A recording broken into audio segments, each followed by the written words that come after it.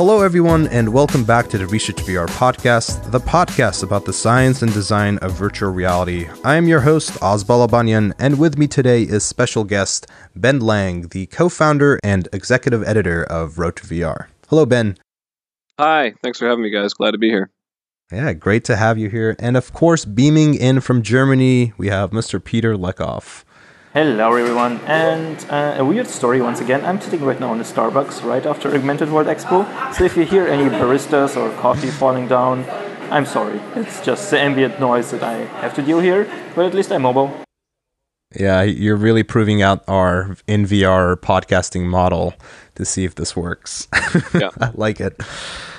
All right, guys, so if you've listened to the podcast or if you've been in the VR industry, you've probably read one or two or many articles from Road to VR. And Ben, you are one of the founders of this site, and you guys are probably one of the most informed kind of journalists in VR and AR space. Let's kind of begin with how did you come around to being exposed to this industry, and then how did Road to VR, how was that founded and why?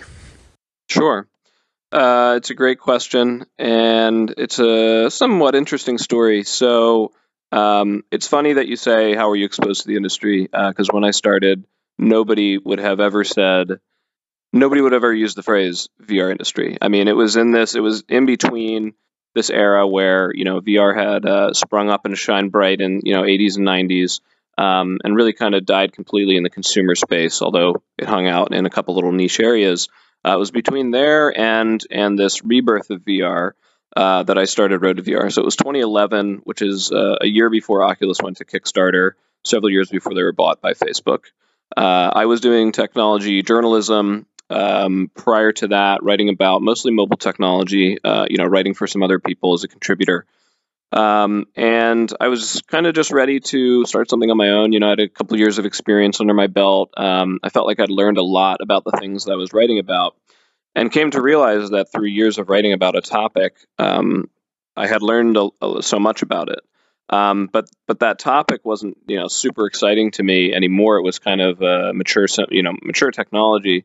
And so I was looking for something new to kind of engage my writer's interest, if you will.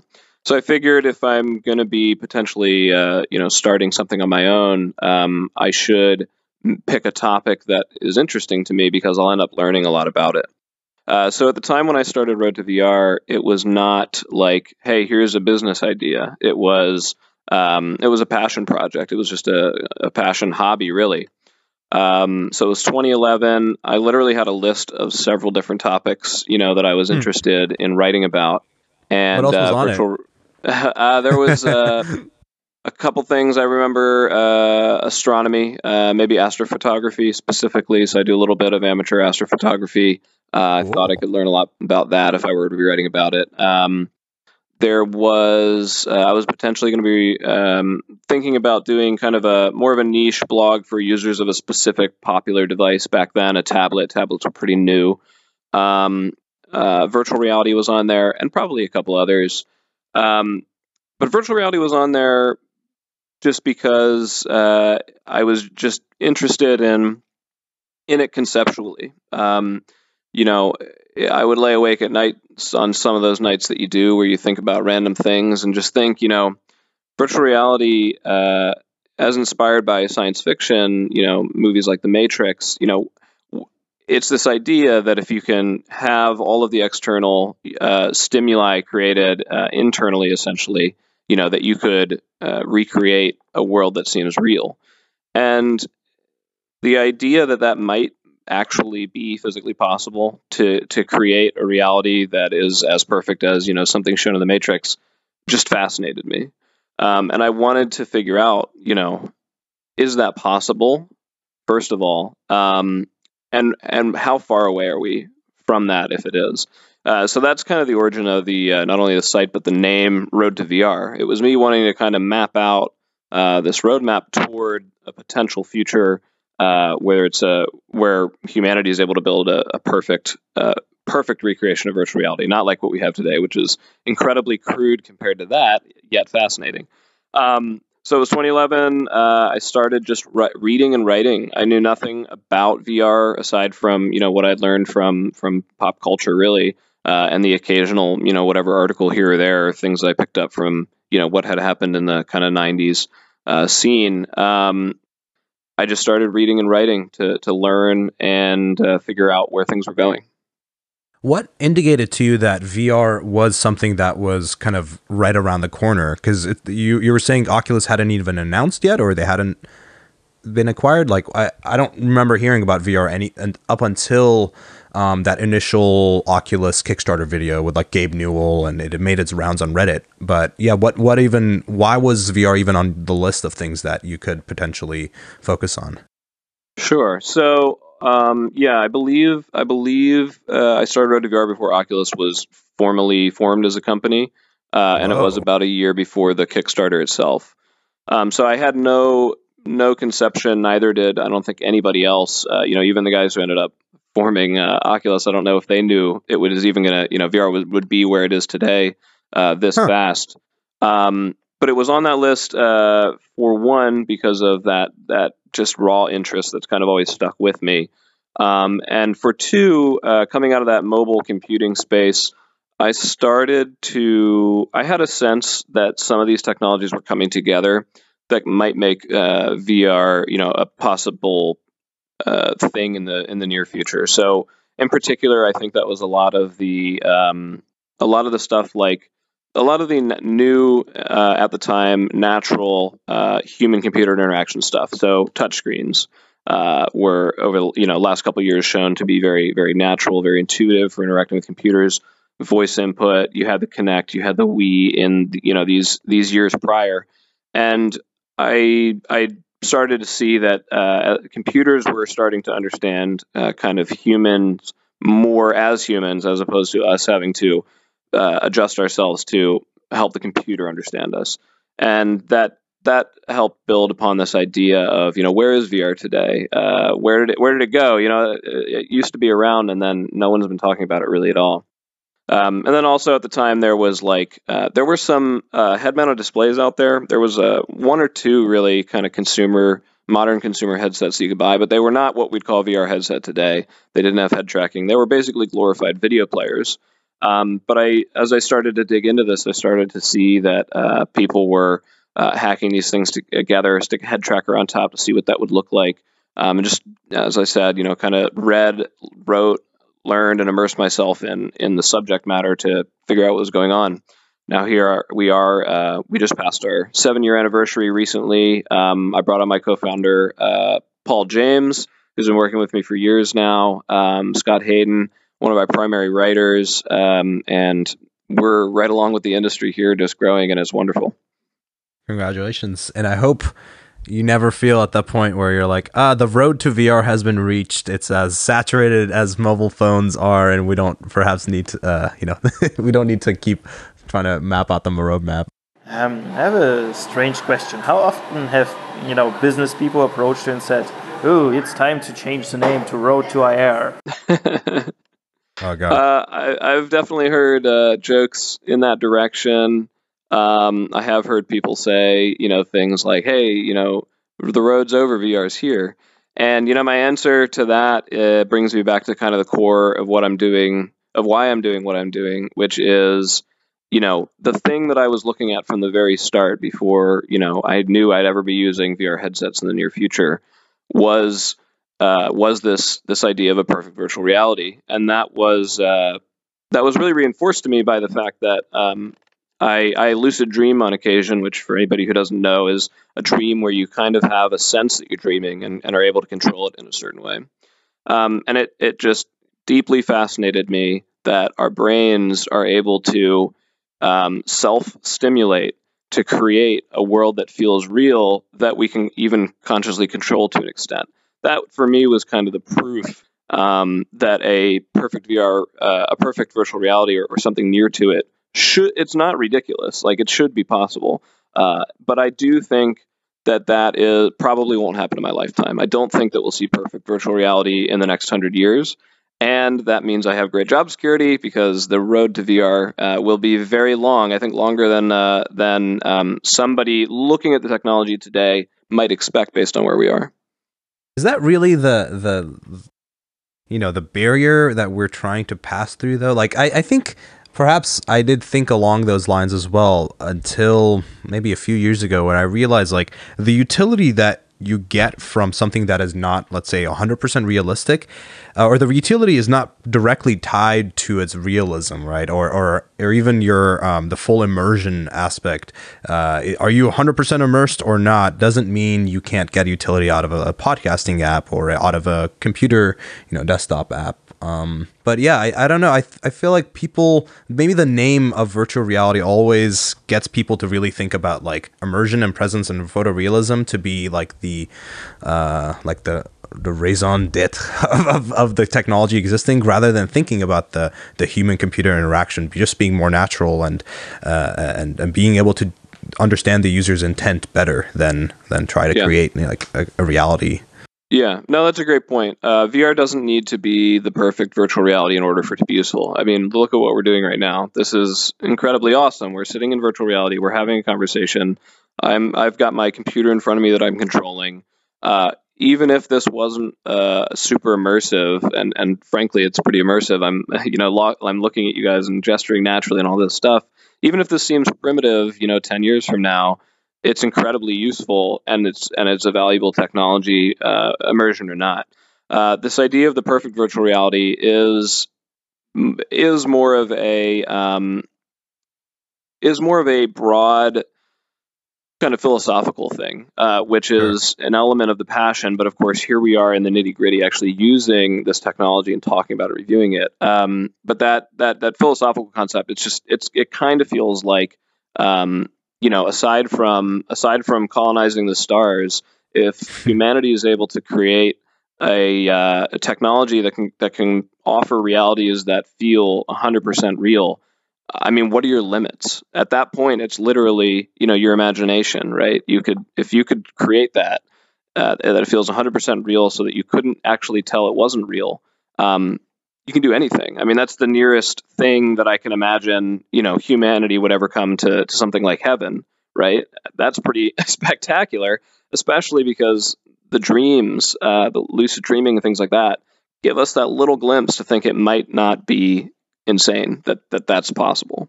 And that, as I guess a geek in this area, just will never not be interesting to me.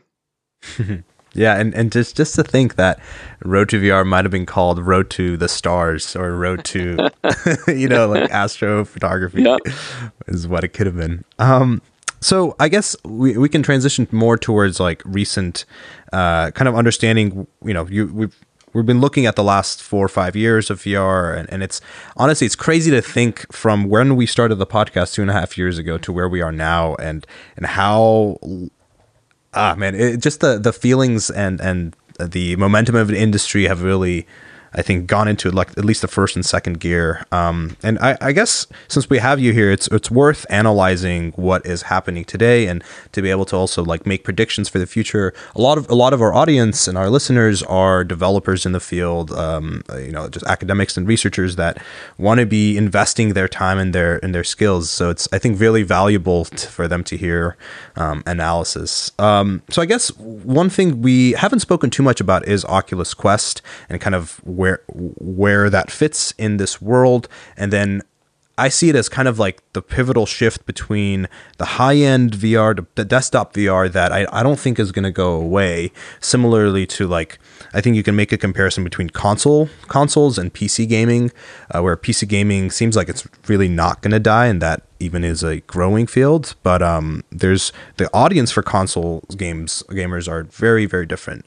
What do you think is the audience going to be that different for Oculus Quest, and how do you think the content will be also different for them as well compared to what is being built for Rift and Vive? Actually, let's just start with Oculus Quest, with your experience with it and what you think. Kind of, will it make a big impact when it's launched, or is it just going to have a long tail of sales and content that'll come out?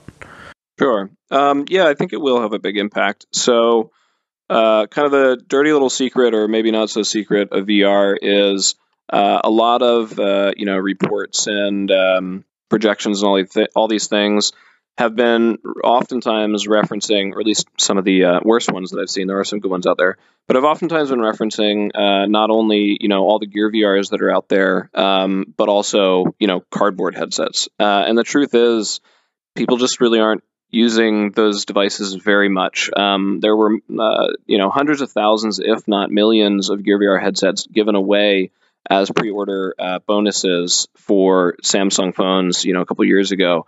And that's why a lot of those devices are out there. So although developers and oftentimes people working in like 360 media and that kind of stuff are seeing that as like, oh, there's a big base out there, I don't see a lot of people, knowing this space, talking to people who use these products. I do not see a lot of people regularly using a headset like that.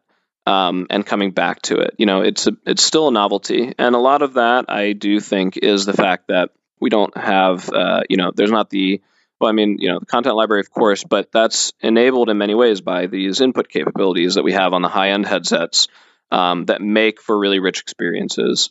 It's really cool that we have Go here, which is easier to use, more affordable because you don't need the specific phone.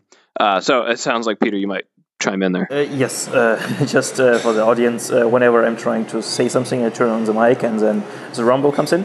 The Gear VR, I partly would agree with you, but when I actually bought the Oculus Go, mostly for podcasting, I actually figured out, I actually start to use it more often.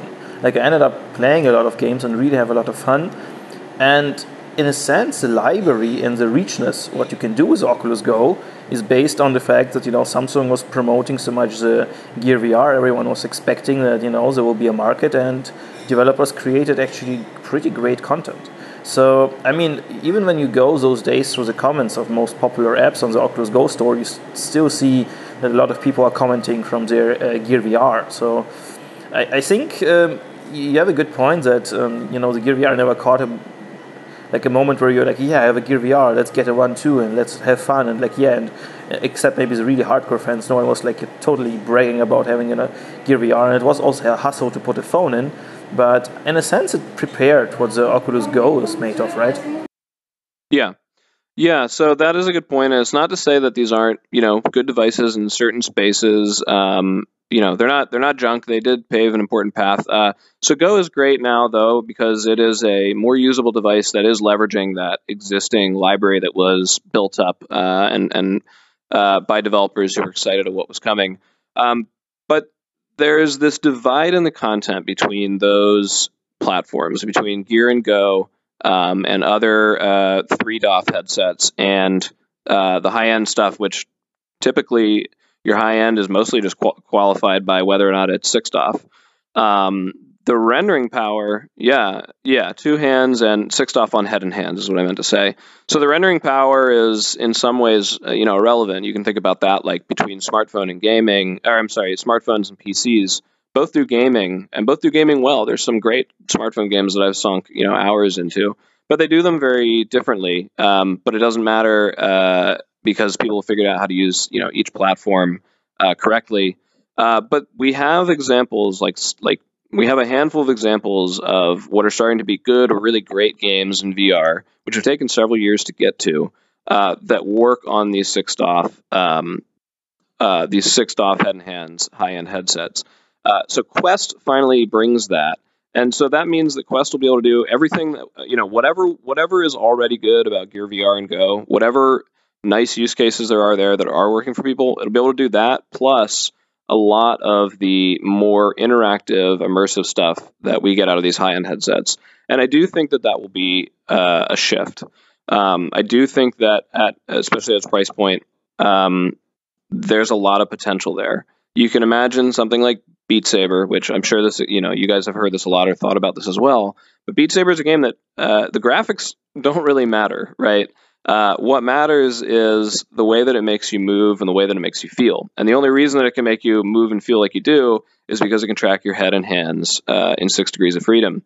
If that can be brought to something like Quest, I've been saying this for years. If that can be brought to something like Quest, which is $400, if somebody plays it and they have fun, and literally everybody I've put into Beat Saber has come out and said that was really cool. If somebody gets into a Quest, plays Beat Saber, takes it off, it's the first time they ever played VR, and says that was really fun. How much does that cost for me to do that?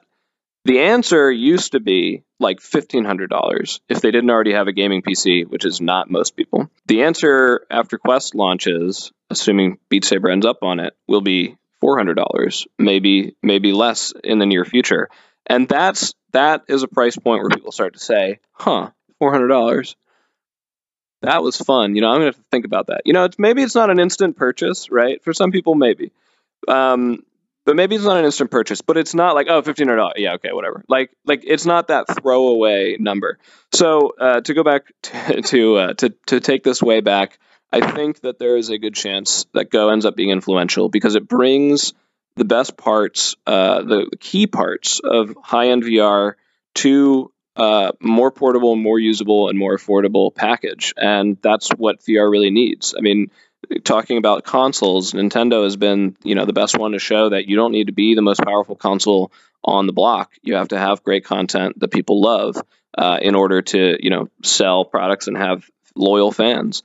Yes, I think Quest could be a big deal. It's not gonna blow the doors open. We still need a couple killer apps. But it could really drive interest and engagement and sales and continue to make this ecosystem really happen. As long as that ecosystem keeps getting built, VR is going to come one way or another.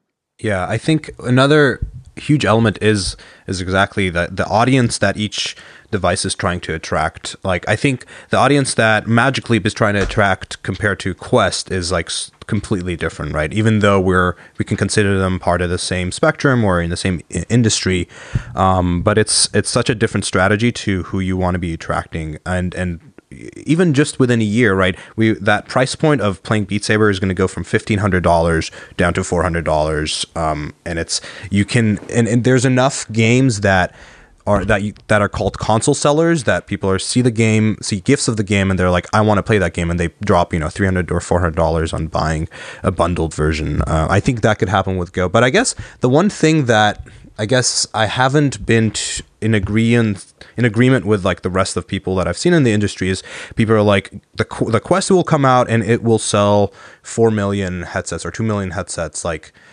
so I don't think that the Quest will not sell well over time, but I don't see the launch of it really being like a pivotal moment, especially in the gaming side, because gamers, even though like these headsets, especially the lower end headsets, are being marketed towards gamers are still not convinced that VR is very much a part of gaming's future. We're starting to see little shifts of that, and you can track this by seeing how many VR GIFs are trending on like our gaming, and it's always in the comments you'll notice is people being like, wait, this is what VR is like, and it's typically prompted because of the rich social interactions that people are having, whether you're like pulling someone's clip out of their gun, or like they're playing Russian roulette and they like do a dab before they kill themselves. Like there's just like these interactions that you can't have in typical video games that I think are going to be the selling points, and so that's the reason why I think Quest will do well over time when people keep seeing content about Quest keep coming up rather than the initial launch of it. Do you think that's like an accurate analysis? Or yeah, I do, and I think anybody who's been in this industry for several years now understands is more realistic about the expectations. The industry was definitely caught up in a really exciting, this is going to be an immediate brand new industry. It's going to change the world, and all that will come in time. But the timeline that a lot of people were suggesting was incredibly aggressive. Yes, it will come, but people were really prone to start comparing VR to the iPhone, right? Because the iPhone's an example of a technology which very quickly integrated itself into our lives and really changed the way that people interact with people in the world. So people said, okay, VR is even more powerful than an iPhone, so of course it's got to just take off. But the fact of the matter is, the iPhone didn't come out of a vacuum, right? There were decades of devices that led up to it. And before the iPhone, which you can call the modern smartphone, there were years of smartphones before that were figuring out how to do it all, figuring out what kind of applications you'd want on a phone. Years and years and years before we had that one product that had a broad appeal. And I think VR is, I think rather than looking at the iPhone, which is very nearsighted, you have to respect those decades and then years building up to that device where there was so much learning, so much development that had to come first before everything get packaged together. And so we're seeing that now. I don't think that we started in the iPhone era like some people would say. We started back in that kind of really early smartphone days where all the interfaces on smartphones were different. All the applications were different. We were still using weird inputs and all this stuff that were ultimately not what we were going to use in the end. And yeah, we're there. We're figuring out what kind of applications work well in VR, right? As we're sitting here recording a podcast in VR, how does the input work? As we're talking about, which devices and which input are critical, and what kind of things are useful as we have our screens here in front of us, to potentially be using as we talk. So we've figured this out over the last couple of years. Applications like Big Screen have been built over the last couple of years. Just figuring out how to make the interface feel good, it just takes time. It's just not going to be an overnight thing. The Quest will be in the same, Quest and AR for that matter, are going to be in the same boat. And so yeah, fundamentally, I agree. I don't think that Quest is likely to quickly sell multiple millions in year one. I absolutely don't. That will come when you have one product that is really easy to do, really easy to use, and does a ton of useful stuff for people. Gaming is one thing, right?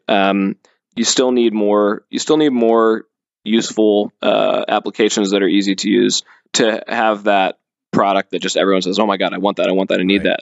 Because people don't just buy, sorry Peter, but people don't just buy PS4s and Xbox Ones for gaming, right? Like they buy it as a Netflix machine, as a YouTube machine, as there's other byproducts that come from these devices that are sold as a gaming device. And I think VR has the benefit of that as well, but except you could actually have the Netflix TV on your wall, lying down, and and friends, and I don't know. There's a lot of really interesting opportunities that come as well. Well, I'm kind of in between both of you. So, in a sense, what Azad said in the beginning of this topic, the Quest will not sell immediately well, but later on. I can imagine this happening because I guess everyone who is really enthusiastic about VR already has either an Oculus Rift or, maybe they saved some money and got a mixed reality headset. You need less GPU power, so maybe a 1050 Ti laptop would be fine enough. So, young people don't. Young people don't have enough money for it. That's true. But again, I think there is one fundamental factor that could change this reality, and that is marketing spent on selling the Quest. I think if Oculus, actually, when they release the Quest, will do a huge campaign, not the ones that they did with the Oculus TV1, where they did a little bit of YouTube advertisement, but where they really will game up their advertisement and really, really go for it. I think they can very well sell a lot of those devices, particularly because, a lot of people are doing more and more pornography, for example. I meet a lot of startups, and particularly the older industrial people who I meet on different events are always kind of asking about, but can you actually watch porn with it? And it's not something I'm super interested myself in, because I don't think porn in VR makes too much sense. In a sense that I understand why people enjoy it more than just watching it on the screen. But people ask for it and they have a demand. And if Oculus will spend really a lot of money on advertisement, if they could build up a hype like Magic Leap, I think it could, I think it could actually, do some really well numbers. I'm not sure if they're going to do it, but yeah. No, that's a perfectly good point. Facebook could pay a lot to get these devices sold, right? So yes, that's the wild card variable. If they're going to go all out and try to get these out there, look at PSVR, expensive device, clunky compared to what Quest will be like, and they sold 1 million, I think, in less than a year. They have the install base, at the time I think it was something like 50 million PS4s, and that built-in, pretty cohesive, loyal fan base to advertise to. So they had that marketing advantage. So yeah, we could see 1 million plus. But to Oz's point, it's not going to be the probably the breakout product unless we end up with a killer app that really justifies the price point. But back to that point of the device doing multiple useful things beyond just gaming. Again, looking to the smartphone. If you want to compare it to a smartphone, the smartphone didn't just do calls. It was web browsing. It was maps. It was games. Especially maps, right? I mean, if you just look at the number of gadgets and gizmos that our smartphones replaced, I mean, a voice recorder, a camera, freaking tape measure. You can just keep rattling those off. The things that we don't buy anymore because it's in this one device. That is value like packed into that little box. VR will sell to tons of people when it starts replacing those devices, right?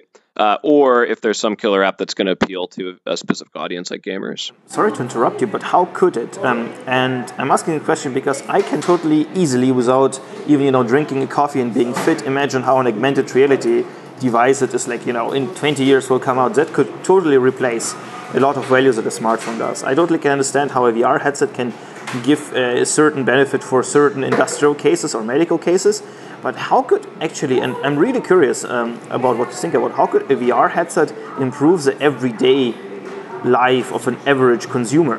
Where do you see actually stuff that they could actually really do productively or, interestingly with it? Sure. So just one off the top of my head that I think is interesting is exercise, right? You can go and you can play Beat Saber for an hour a night, and that's not a bad workout at all. For people who don't already own or don't have room for, an exercise bike or something like that, I mean, honestly, there's a future, I think, where there are applications, especially once Quest is here, where you can track head and hands, where there are applications that can be tailored specifically toward exercise and could potentially replace some exercise equipment, if nothing else. And then there's the things like 3D modeling, and this does go a little bit more into the enterprise end. You're right, rather than just the pure in-home consumer. So to your point, though, that AR might be kind of a better fit for replacing certain things. I agree, but only to the extent that AR and VR are separate. Which, I mean, they don't need. There's no reason they need to be. So we can bring in. You can do some pass through. AR is totally viable on VR headsets today, and will become increasingly more so. But actually, I agree. If we're just going to separate AR and VR, I think AR probably has the potential to be more of the useful device, where VR would be more of the entertainment device for the end consumer. But ultimately, I think it's going to be a bit of a mishmash of those things. Yeah, I think so. AR is something we should dive into in just a little bit, because I want to ask about PC VR and about generation 2 of PC VR. This is something that since the CV1 launch, we're already thinking about when are the headsets that are going to come out with eye tracking, with wider field of view, high resolution, and we're starting to see let's say the Android versions of this, like the Pimax 8K or 5K display. I got to try out the Star VR 1 with the extremely wide field of view, which I thought was very impressive. I would call the Star VR 1 probably the first of the second generation PC VR headsets. Do you think, first of all, do you think Oculus is going to make a Rift 2 based on the Half Dome prototype, which I think is still an open question, whether it makes sense for them to keep investing in PC? And second, when do you think a second generation of high-end PC VR headsets will come out, and what do you think are the criteria for a second generation headset? Does it need to have eye tracking, high res? I'm doing fingers and counting on my fingers. Eye tracking, higher resolution, and wider field of view. And are there other sensors or things that it would be included that we're missing? Yeah, I think it's easy to kind of get tied up in the specs when thinking about second generation, and also thinking that it's always clear cut, which I just don't think it is. So there are some headsets out there that have aspects of them that you would say this feels second generation. But as far as kind of listing off the specs, I don't think of what makes something a second generation PC VR headset. I don't think you can do that until they're out there. Then you can look back and say, oh, it turns out these specs are what we feel like is a second generation headset. I think the only way that you can really answer that question is to look at the experience that it provides. And is it fundamentally different than what came before? So Pimax, for instance, it's got a real wide field of view, but does it make other sacrifices that diminish the overall experience? And that's just an example. I don't know. Star VR 1, for instance, same thing, wide field of view. They've got eye tracking in there, but does that all work together in a cohesive way that really makes it a different experience than using what came before? Price factors in there as well. So looking back again, unfortunately, the smartphone is just such a great place to draw analogies to. Moving from the iPhone that didn't have GPS to the iPhone that had GPS is a fundamental difference in experience. It could do things that were new and useful that the other one couldn't do. And again, at the time the GPS was added to smartphones, it's like, great, now we'll be able to have our little Garmin's on our phone.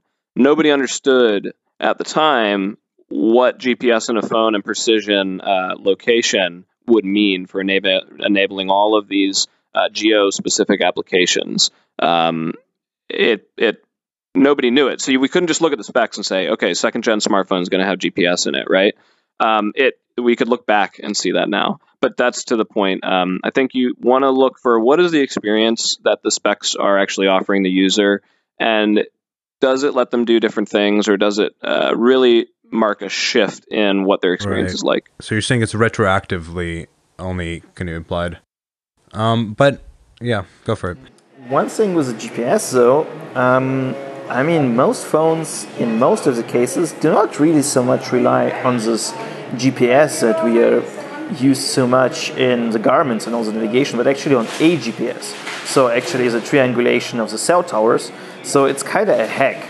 So in a sense, a lot of things that we are used to with smartphones, like beautiful photos, they're a hack. It's all computational photography where crazy stuff is faking a lot of stuff that we are used to see out of good cameras. And with GPS in phones, I think it's kind of interesting. Why does that matter though? I think it doesn't matter how it's done. I think it matters through the fact that, for example, when we think about location-based services, like it's still to this day super hard to actually do something where certain applications or certain things will trigger in a certain space on the phone, because the phone knows its precision outside of buildings well, but for example in buildings it's hard. But suddenly something like IRKit came along and suddenly you can navigate very well indoor, and a phone can understand its place very well indoor, but it has nothing to do with GPS. So I think the problem is not that you need to look at the specs. The problem is that we need to figure out the use cases, and then we can hack around whatever technology we have and make it somehow happen. So the specs alone don't bring much, I think, in a sense, right? So yeah. I'm gonna push back on this. I think I got your point in terms of like it's hard to make a criteria and be like, if it reaches this criteria, then automatically it's in a second generation and it's like a pivotal moment in that line of things. But however, smartphones are very iterative, and technically we still consider them different generations every time. There's we went from iPhone 3 to 4 to 5, whatever. But I think eye tracking is enough of a shift on fundamentally both on how you use the device and how the device kind of fits around you, both in comfort, in automatic IPD adjustment, which Star VR had, with social environments, with even interacting with game worlds, or you're probably going to see a lot of games that you will aim with your eyes, which you can imagine how esports will change, which suddenly like that. We'll get to even faster movement and like, what is it? DPS? Not DPS. That's damage per second. It's like how many. There's a metric for how fast you can type in like League of Legends or something. DPI, I guess. But when you have that with your eyes, you can imagine suddenly the esports players are training their reaction times, their fastest reaction time, which is like eyes. I think eye tracking really will market, Yeah. pretty big shift. Yeah, But that's no, not coming on mobile just yet, right? Like that's for mobile, it's like at least four years away, and probably 2 Why? years for PC. Why is it harder for mobile? Because the chip itself doesn't use that much currency, and if you can put it in a desktop headset, it's also very easy to integrate in a mobile headset where you have even less calculational power that you really need. So foveated rendering makes I guess even more sense for mobile, doesn't it? Agreed, but I mean, I would think that too, but none of these new all-in-one headsets have included it, so clearly there's a reason there. Yeah, I think it's an element of the processing power required and the bandwidth. So you have to have cameras looking at the eyes, and you need to process those images rapidly and quickly to understand what the eyes are doing, and that's all computer vision stuff, which is pretty heavy processing-wise. So I think it's a matter of power consumption and processing power over cost or size. But in the future, we could see dedicated chips built into some of these mobile platforms that all they do is those calculations, which could make that feasible. Whereas today, trying to run those images into the GPU and the CPU of the system would be prohibitively expensive from a processor standpoint. Yeah, I think that's exactly the point. Is like it's still a lot of VR things are still hacks on top of already existing hardware, and until we have dedicated hardware for whether it's running at constant 90 or 120 FPS, or running or doing eye tracking, and or even SLAM, right? Like SLAM having its own dedicated processing unit does change things. Yeah. So just to reiterate, like, do you think there will be a Rift 2? And if so, when do you think that would be a thing? Sure. I do think that there will be a Rift 2. I think that maybe if Facebook had kind of formed their own internal VR division from the start and started making products like Go, and maybe had done a Rift initially, that maybe they would say, all right, PC VR is kind of too expensive and we're not going to do it. But I think the fact that they had a kind of acquired Oculus as this core, which arguably has been assimilated into the Facebook at this point, I think that there's still that core of people in Facebook who are in important enough positions and are excited enough about what PC VR can do that other platforms can't today. That Rift 2 is kind of an inevitability. There would have to be something drastic that happens to kill that from happening. I mean, I think if you just look at, Michael Brash, Oculus's chief scientist, gives generally a yearly kind of presentation at their conference. He looks at kind of the state of the research and the near future of where he thinks the technology is going. And there's just a certain enthusiasm and passion there. That I think he's probably on occasion showing this stuff to Zuckerberg, who's one of the top stakeholders for Facebook and is really driving these decisions. I think that someone like Michael Brash can convince someone like Zuckerberg that continuing to do Rift is important. To that end, when Oculus has said in the past, nothing before either 2019 or 2020, and I imagine that that's still where it'll fall, which was really interesting because at the time when they had said that, I think that was either at or around the time of the CV1 launch, which was kind of early 2016. For them to come out and say, we're not planning another headset until 2019 or 2020 felt so far away, right? Yeah. But it's looking like that was a pretty good decision from the start. The Rift appears to still be going strong. They've been focusing on just making content on the PC side that works well for it. And some of the best VR games that we've seen to date have come directly as a result of them funding that content and having a platform saying you just need to build it for this one and try to make it great. I'm not a big fan of the exclusives and the politics, but it's actually very challenging to make today a VR game that works great on 5 controllers and touch controllers because they're actually very different. It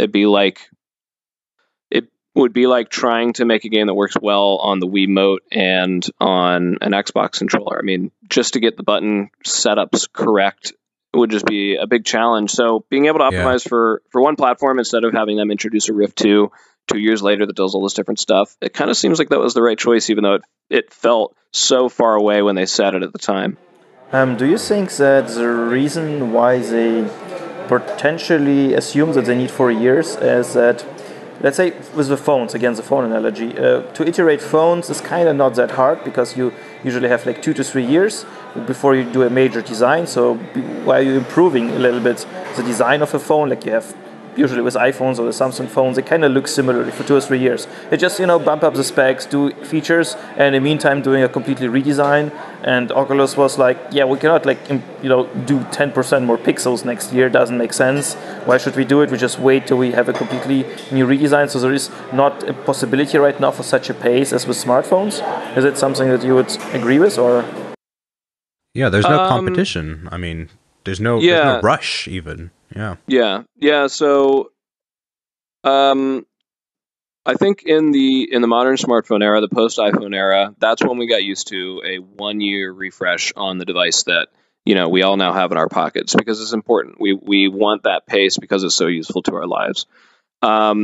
Before that modern smartphone era, if you go back to kind of the smartphones, your Blackberries, your Palms, your Trios.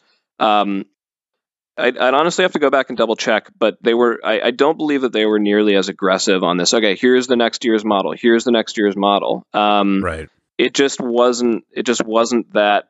There wasn't that need at the time. It wasn't so useful that it had to be faster next year because the applications are growing at such a rate.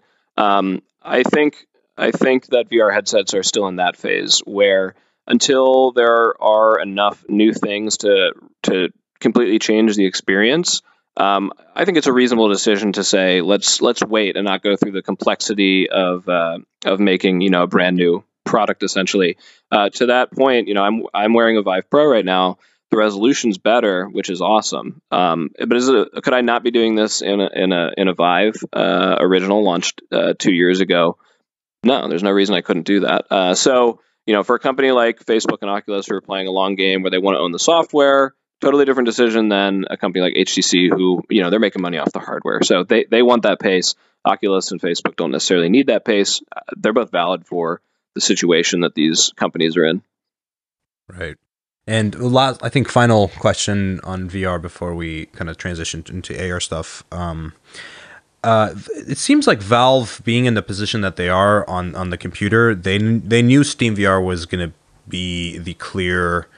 Like, at least that's the sales were gonna, a lot of VR sales were gonna go through Steam, even with the Rift supporting like Open VR and like I use most of the time I'm using Steam VR with my Rift.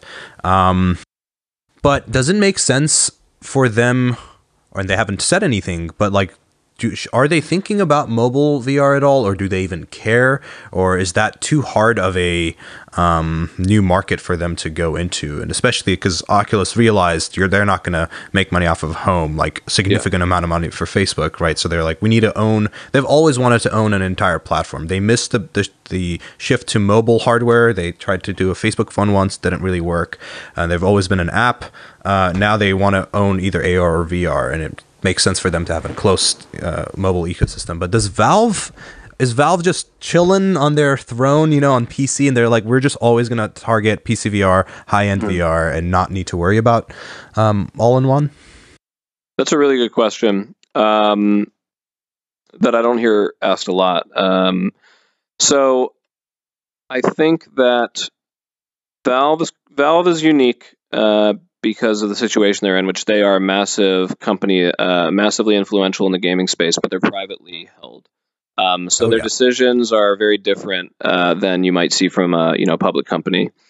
I think, and I'm just guessing, I don't have any good indicators on this kind of from inside Valve right now. But my feeling would be that kind of the guys in there working on this stuff they're real users and also kind of geeky techie nerds like probably the rest of us right now. I think that they probably see the difference in experience between what mobile VR has been able to do to date compared to the vastly different, in many ways better experience that the high-end stuff does. And I think that they're probably spending a lot of their time working on that high-end stuff because it's what they're most interested in.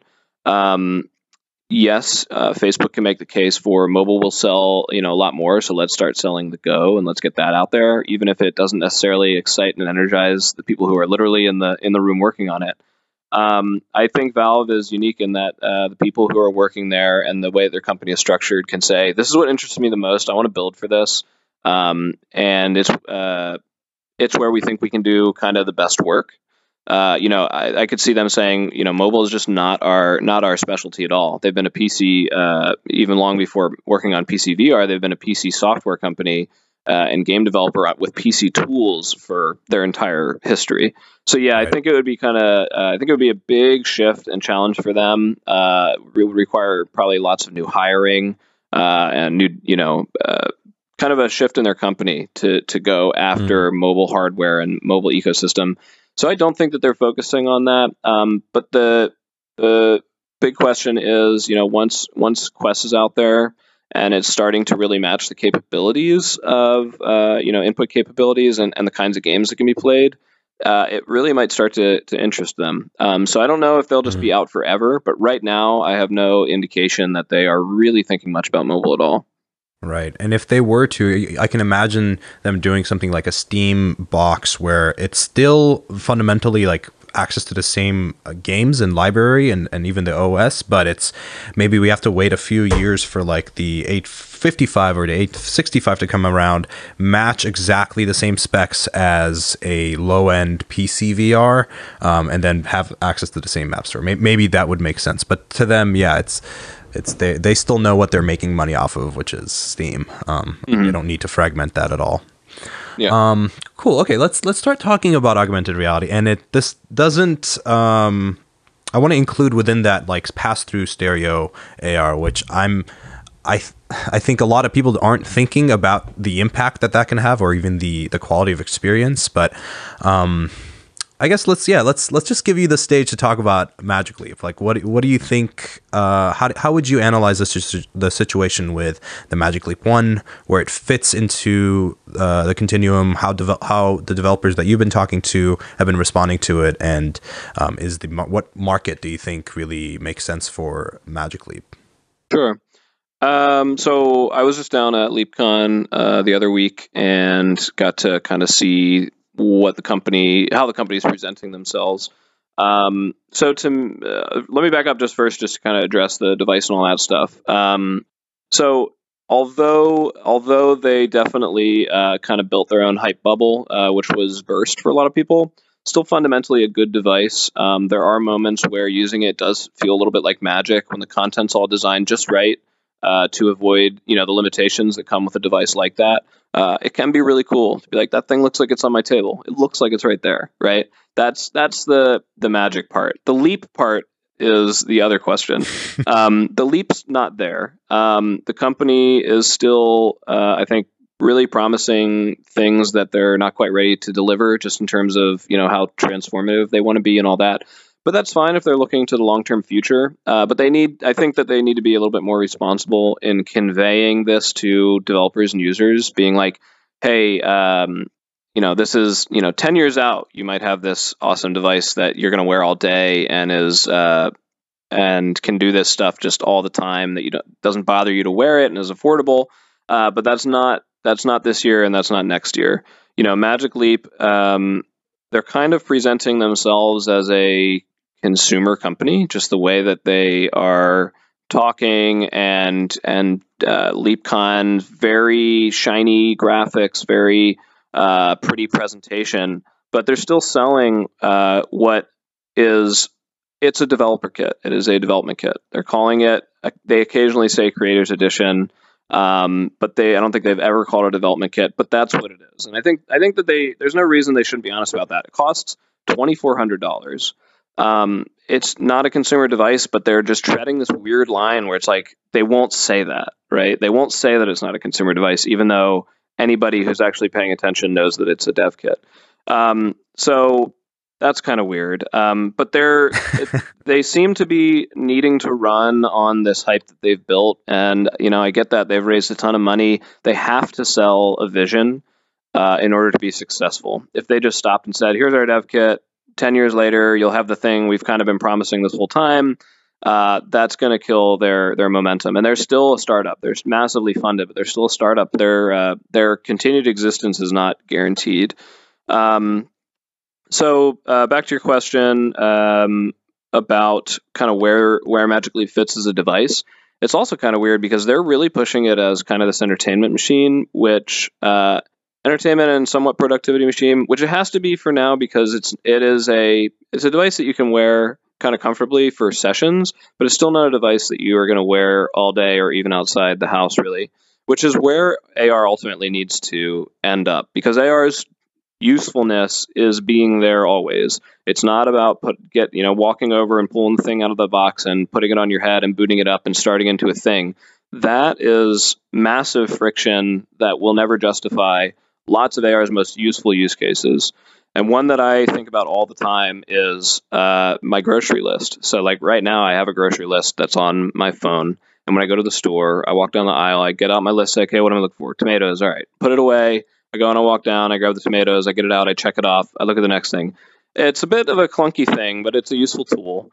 But when the time comes that I have these glasses that are comfortable to wear all the time, that nobody thinks look goofy enough so I can wear them in the grocery store, and my list is just floating right there that I can glance at, walk down, get the next thing, it pops up, I just touch it to check off that thing. When that's the kind of use case that is like what I'd call like stupid simple. Like, it's almost like you don't even think, why would you'd never buy, obviously, a $2,400 product for that, but it's those little productivity use cases in your day-to-day that will be super useful that our smartphones work for today, but only because they're always in our pocket, and they're always on, and they boot up in a millisecond, the second you hit the button. AR has this huge potential to radically integrate itself into our day-to-day. But we're really far away from that today with Magic Leap. It's going to be years and years and years until we have that always worn device. But to back up a little bit, those AR use cases, VR is still really for a long time probably going to be the thing you want for entertainment. It's just a matter of physics and the way that the optics work and the way that AR displays work today. Mean that it's just a subpar visual experience to be using AR for times when you want to be fully immersed and entertained. So even at that point, I think pass-through VR is probably going to be kind of the superior experience. If you're doing an in-home session-based thing, you're going to want the thing that looks the best because you have to put on the headset anyway. You're not taking it everywhere. AR really finds its usability in the always worn, not necessarily pure entertainment, but kind of augmenting life type scenarios, and we're still pretty far from that. Yeah, I do want to put the point out there that I think the AR features of VR headsets will be essential to future headsets, because us being so blind in our rooms, not knowing where our TVs and monitors are, and crashing our controllers, these are huge usability problems, right? That these aren't features of the headset. So us scanning the room, knowing where you are, knowing where people are, and like having that pass through is absolutely going to be is a usability thing that will have to be integrated. So yeah, I think I agree with your analysis at that point. I guess maybe coming back to the question of audience for AR and so VR is able to survive up until now because you have enough incentives both on the enterprise side, where it's made certain things cheaper and faster iterations, and also there's enough PC gamers out there that had enough money to have good GPUs and play these games, right? Even though it's a very small market and some would say like very subsidized market, but it was enough to keep this momentum going so that we can get to generation 2 and 3. AR is kind of harder to think of what that right audience is, and perhaps HoloLens, at least from my perspective, did it right with really targeting enterprise, even though the field of view and experience of it isn't amazing, but you could do your enterprisey things quite well. Magic Leap, as you said, is much more trying to gear towards consumers, where it's hard for me to like even imagine that working for the next 5 years, let alone like I've even heard from some enterprise clients complaining that because of the constriction of the field of view, or the peripheral vision, right, is constricted because of the frame of the glasses, to enable better user experience so that you don't notice the field of view limitations. That's a significant safety hazard when it comes to like factories, and where basically all these Augmented World Expo, companies are all these AR companies, and so it's hard to even see. Maybe they're trying to do both, but like not doing each one well enough that both feel like they're not being targeted enough. I don't know. It's definitely a question of strategy, and I hope they're thinking it through, because there's very few of us out there, right? These people that are into these cinematic or game kind of weird experiences that want to put up with it. Peter or Ben? Yeah, there's definitely a threat of trying to target both use cases and not doing one well enough. And to your point about the field of view being kind of a prime example of that could be an issue. I think that, like you said, Microsoft was smart to target enterprise because the experience isn't blow your socks off, like so immersive, so amazing. But as a tool, it doesn't need to be that way. It just needs to be useful. It just needs to provide value. And clearly, HoloLens seems to be delivering that. Where it ultimately ends up is kind of the broader question. It's great to have Magic Leap as a device out there. It's nice to have an option. It's great to have competition.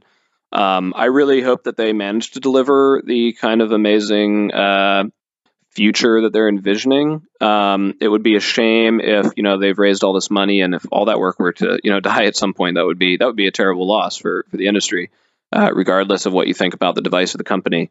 I think that AR is a natural kind of future for smartphones. Honestly, I think in the long run it will replace the smartphone. The smartphone will probably become slowly turn into the compute unit that's in our pocket, as opposed to the thing that we're actually interacting with. It'll just be the battery, the processor, the critical processing information that's supporting a headset that we're wearing. That at a minimum, you should just be able to hold your palm up flat and see a smartphone screen, right? That's the most basic kind of vision of AR taking over our smartphones. But at a maximum, blowing that whole smartphone screen up to your world basically is kind of that vision. And again, the needing to move toward the always worn or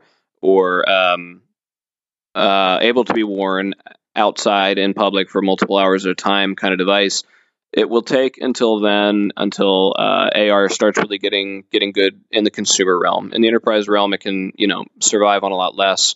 But I don't think it's going to really explode until we can get to that useful consumer space.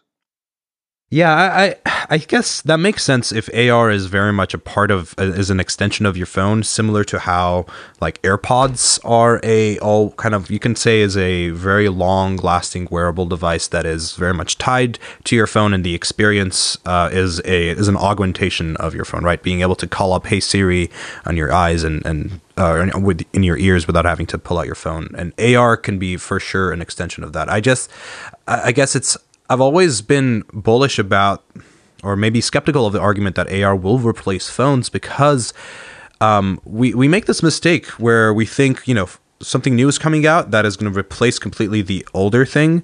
Laptops never fully replace PCs. Perhaps in some situations they did, but they never fully. They both have their own paths, right, and their own use cases. Similar to phones. Phones never fully killed PCs or laptops. They created their own use cases. TVs kind of fall, and radio fall in that spectrum of replacing in certain things, but not in all. So I guess if you want to be thinking realistically about it, you have to think about where does AR, what kind of use cases does AR suddenly create where phones cannot do that thing, and you will have to use AR. But I think it makes sense if you think of like the Apple ecosystem and how well these wearables work together, from your watch to your AirPods to your phone, then glasses also make a lot of sense, and they have that infrastructure of developers that have been developing for years now with ARKit, and understanding what can be done with it. That I think they're going to really set the pace when they do decide to come in. Yeah, I think that's a great point about whether or not one technology will just totally replace something else. I agree with you there. I mean, even in the gaming world, right? VR is probably not going to replace traditional gaming, but AR does have that. It's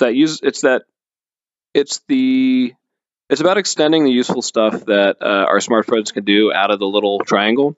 But to your point about it not completely replacing it, there's still a big input problem. I don't see us walking around hand gesturing all day, especially for entering text. I don't want to be inputting text with a gaze-driven cursor or with voice command when I'm out and about. I mean, using Siri in public is awkward as it stands, but trying to use that to send texts, if you're sending, 10, 20, 30 texts, in a few hours, it's just, I don't think it's very viable. And yet the smartphone keyboard is a surprisingly functional input device, even if not as quick as a full size real keyboard. It's much better than this touch with virtual fingers onto a virtual keyboard, and arguably better than voice input when you're trying to use it in public.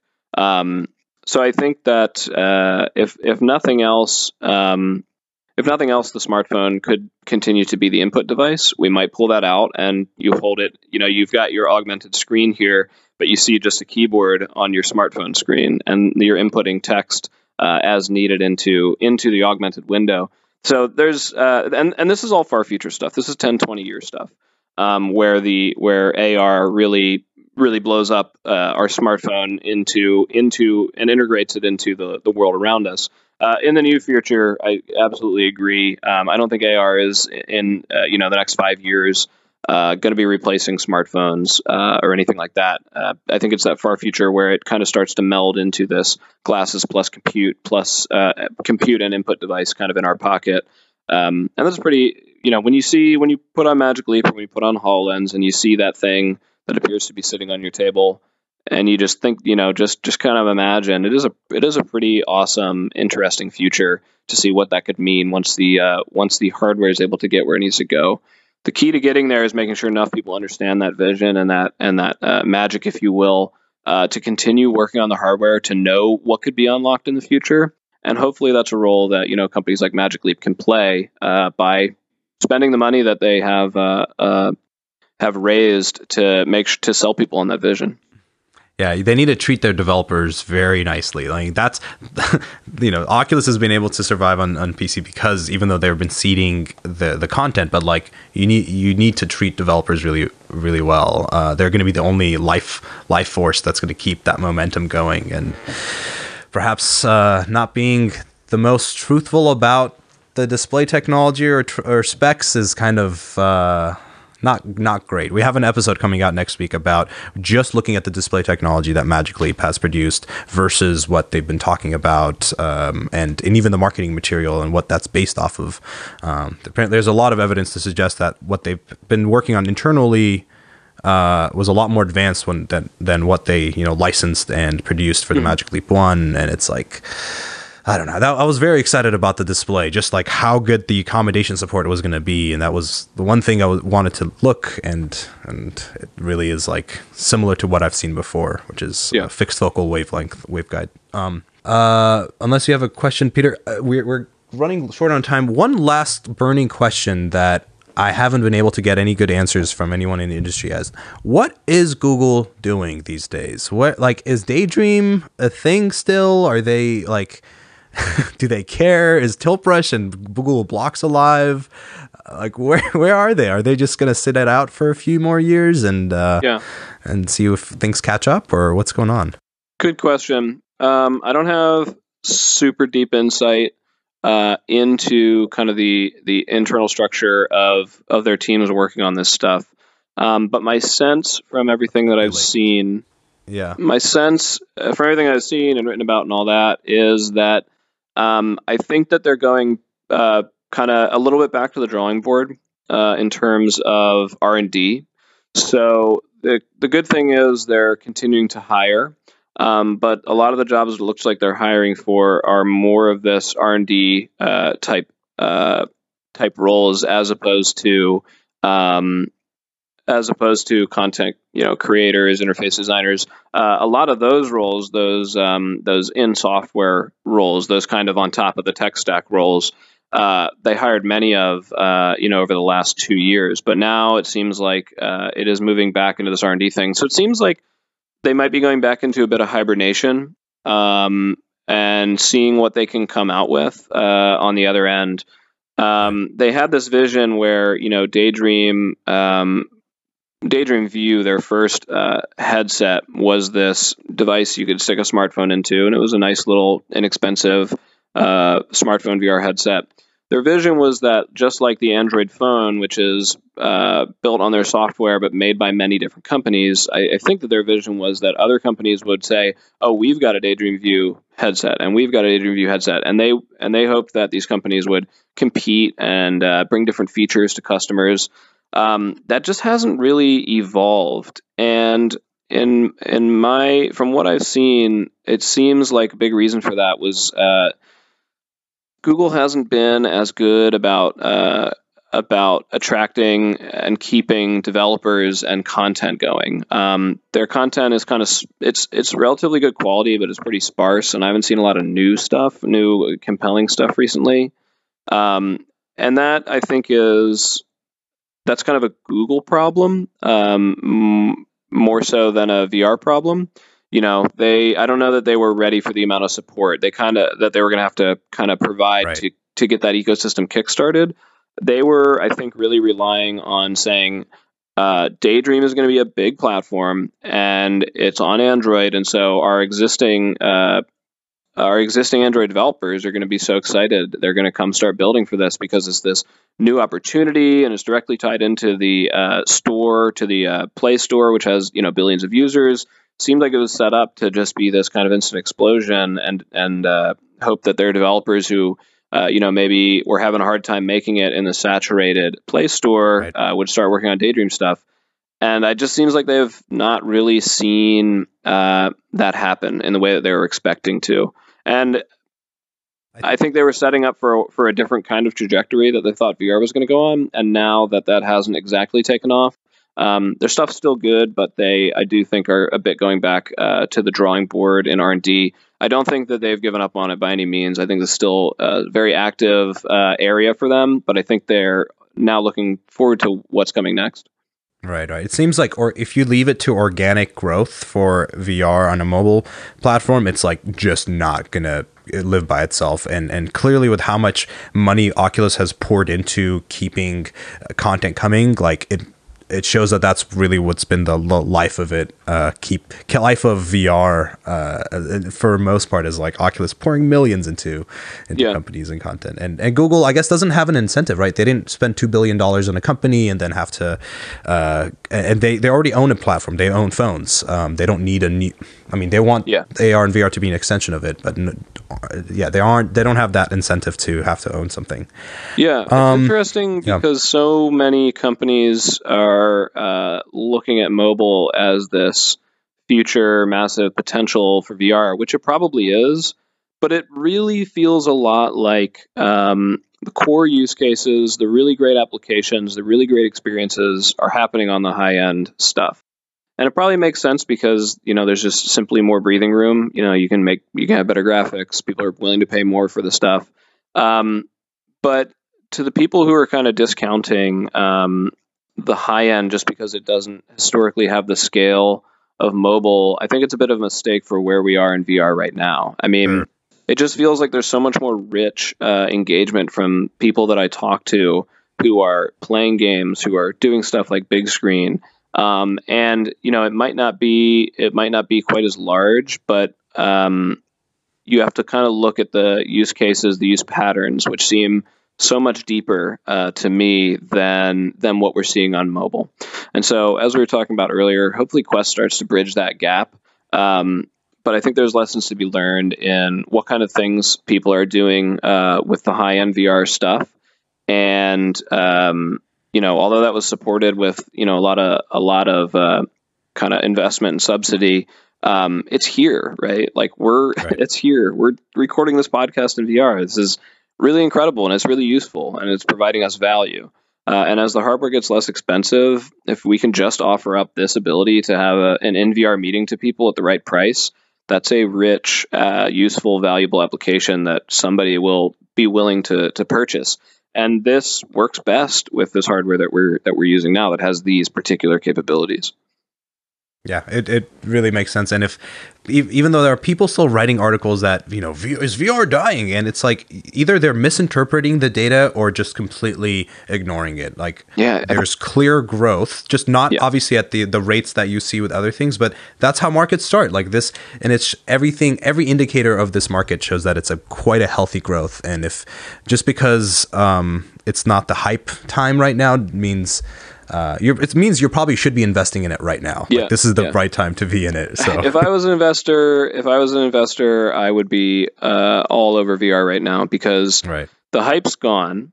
The use cases have become more clear. It's more clear what kind of company can and will succeed, and the valuations are way more realistic. If you're an investor who's investing in the long run to find the companies that are going to be here 10 years, 20 years down the road, who are massive because they started, they found the use case early and survived and continued to iterate on it. That's today you want to get in. There's already been, kind of a first wave of deaths, if you will, for VR companies that rose too big too fast. And now the second wave is kind of ready, and everything is clearer than before. It's it's not so much a dream and an idea. It's these real use cases. It's this, we've built this application. Here's how people are using it. And when you start to look at that, that's where you start to get your answers about whether or not those applications or companies are have real legs. Agreed. Ben, how can people find you, contact you, and how can people find out more about Road to VR? Sure. We're at road2vr.com, which is like a road that you drive on. So road2vr.com is where we publish our news. I'm on Twitter at BENZ145 and usually ranting and raving about various VR design issues. Which I just throw out there in a vacuum, but sometimes have fun conversations with people. I am a real user of VR, which I think is an important part about my perspective. Outside of, if I wasn't writing about it, I would still be playing these games and poking around and seeing what's going on. And so I'm often there in kind of the nitty gritty saying like, this application's interface needs to be better. Or like, this application's interface is really good. Everybody should look at this. Look at these lessons. So I'm actively trying to make sure that I continue to be a participant and helping that to inform my perspective. So for anybody who's interested in those real user nitty gritty conversations, seek me out on Twitter. If you want the high level, what's happening, what's exciting, check us out on Road to VR. Yes, big fan of your tweets. And yeah, I think it makes sense. It's very helpful actually to talk about very design specific things because we're just not at the scale yet where these things come organically. So yeah, it makes sense. And we really like to concentrate on design as a big topic on this podcast. So great stuff there. And you can find the Research VR podcast on Twitter at ResearchVRcast. And if you can consider supporting us on Patreon, that would be incredible. For as little as $2, half a cup of coffee in San Francisco is what you can get. It was for one a month. Unfortunately, Peter, I think they might have kicked him out of the Starbucks because they were closing down. Sir, we can't be doing this in here. Yanked him out of the Matrix. And yeah, thanks Ben again for joining us. This has been really great. Thanks, Oz. I enjoyed it. All right, and thank you all for listening. Goodbye.